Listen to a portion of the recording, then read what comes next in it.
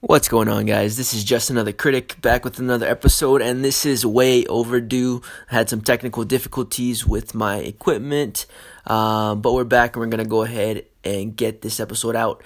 Today, we're obviously talking about the college football playoff semifinals between Alabama and Oklahoma, and then we've got Notre Dame taking on Clemson.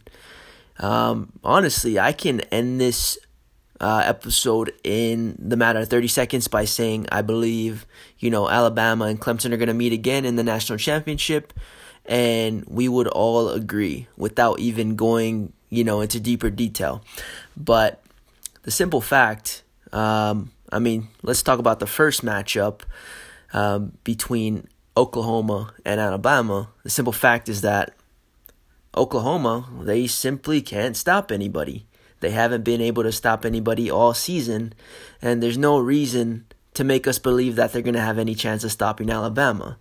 On the other hand, Alabama, yes, they got a big problem facing Kyler Murray. He's dynamic, he's quick, he's a playmaker, and really he's got Oklahoma on his back. And if they can slow him down, shut him down, the game's practically over. Both quarterbacks, speaking of Kyler Murray, we've got Tua with two, not exactly 100% ankles. Both of his ankles were injured in the Georgia game, so we're still not too sure what we're going to see from him and how that's going to affect his throwing as well as his mobility. Then we've got Marquise Brown, Hollywood Brown over at Oklahoma. They're still not too sure what his status is. He's supposed to play, but obviously he's not going to be 100%. But the reality of it is, as football players, I feel like no one is really 100% throughout the season. That's just kind of how the sport works because it's such a physical, it's a sport played by men. And I just, at the end of the day, no one's really 100%. They're going to get close to it, but no one's really there.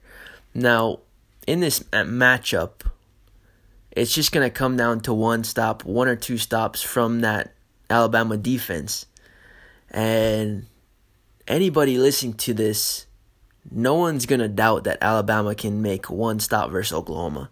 And that's why this matchup, for a lot of people, is kind of, we all feel like the outcome is predetermined because of what we've seen throughout the year. But, looking back on last year, when Oklahoma played Georgia, OU went off on Georgia. I do think that's a possibility. I don't think... here's what I'd say. If Oklahoma does go off, it's going to be in the first half.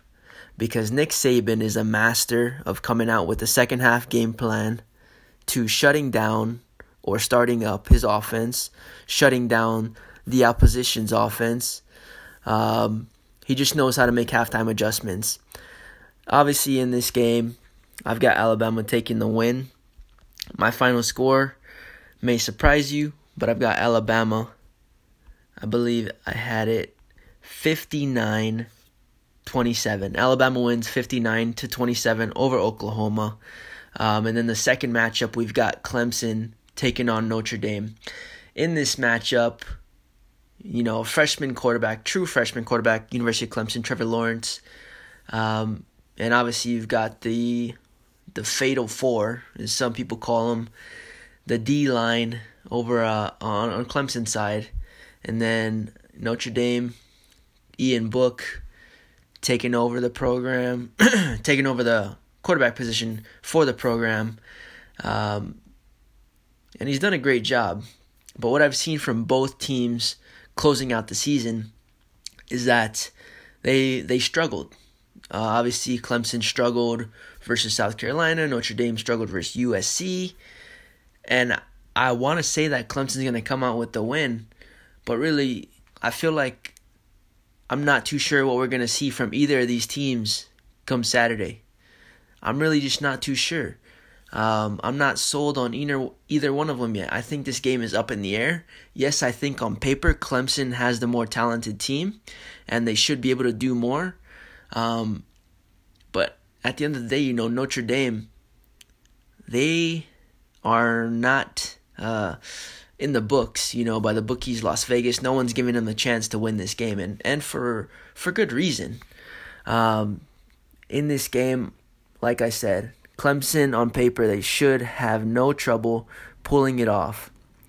But what I've seen from these teams closing out their season, I'm just not sold on either one of them just yet. What I mean by that is, I can't say for sure that either one is going to dominate come Saturday night. So, however, if things go as expected, if Clemson shows up and they're the Clemson team that I expect them to be, with Trevor Lawrence slinging it, Travis Etienne running the ball, defensive line pass rush, shutting down the run game, it's going to be a tough night for Notre Dame. However, on the other hand, if Notre Dame can somehow put together a game plan to support Ian Book's strengths and weaknesses and find a way to get their run game going, I think they'll have a chance. But at this point, I'm definitely leaning towards Clemson. My final score is 38-17. Clemson 38, Notre Dame 17. Like I said, I could have just started and ended this episode by saying Clemson and Bama in the national championship, and no one would have argued with me. But I think the Notre Dame and Clemson game may surprise people, and I think we might get a better game than expected. With that being said, I appreciate you guys listening to the podcast. I'm going to, of course, have a ton more episodes coming out, especially with the national championship coming, and I am going to drop another episode speaking on National Signing Day. If you don't know what that is, that's basically high schoolers committing to their college. But yeah, with that being said, I appreciate you guys listening. This is Just Another Critic signing off, and we'll catch you in another one. Peace out.